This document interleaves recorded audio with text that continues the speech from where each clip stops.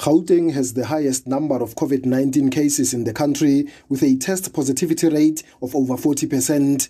Premier David Makhura says the virus is everywhere in the province and has likened it to a house on fire. Our province is under fire. This place is burning with coronavirus. And our message is very, very clear that everywhere around the province, there is no exception. The test positivity rate is extremely high now.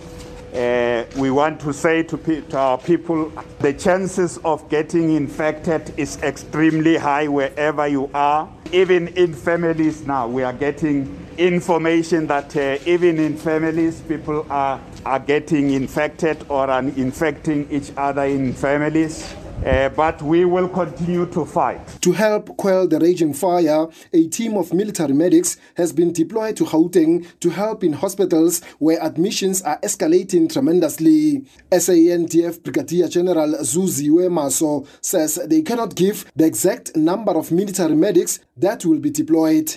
We are deploying a medical task group which is consistent of 60 people in the interim. But that 60 is not the actual number, because other people in that group are doing some other duties like occupational health and safety, checking that people are donned on and off. But the healthcare professionals in the teams are an average size to assist and supplement the staffing ratios of the hospital. The number of infections has already breached by over 2,000 the cases recorded in the second wave. Gauteng Health MEC Nomathemba Mokgethi says currently there are about 5,218 COVID-19 patients in both public and private hospitals in Gauteng. So where we're sitting now, we are at 40% COVID patients admitted. And then when you include the PUIs plus COVID, we're sitting at 72%. PUIs are people who are under investigation for COVID-19. Healthcare Workers Union DONOSA has welcomed the deployment of military medics.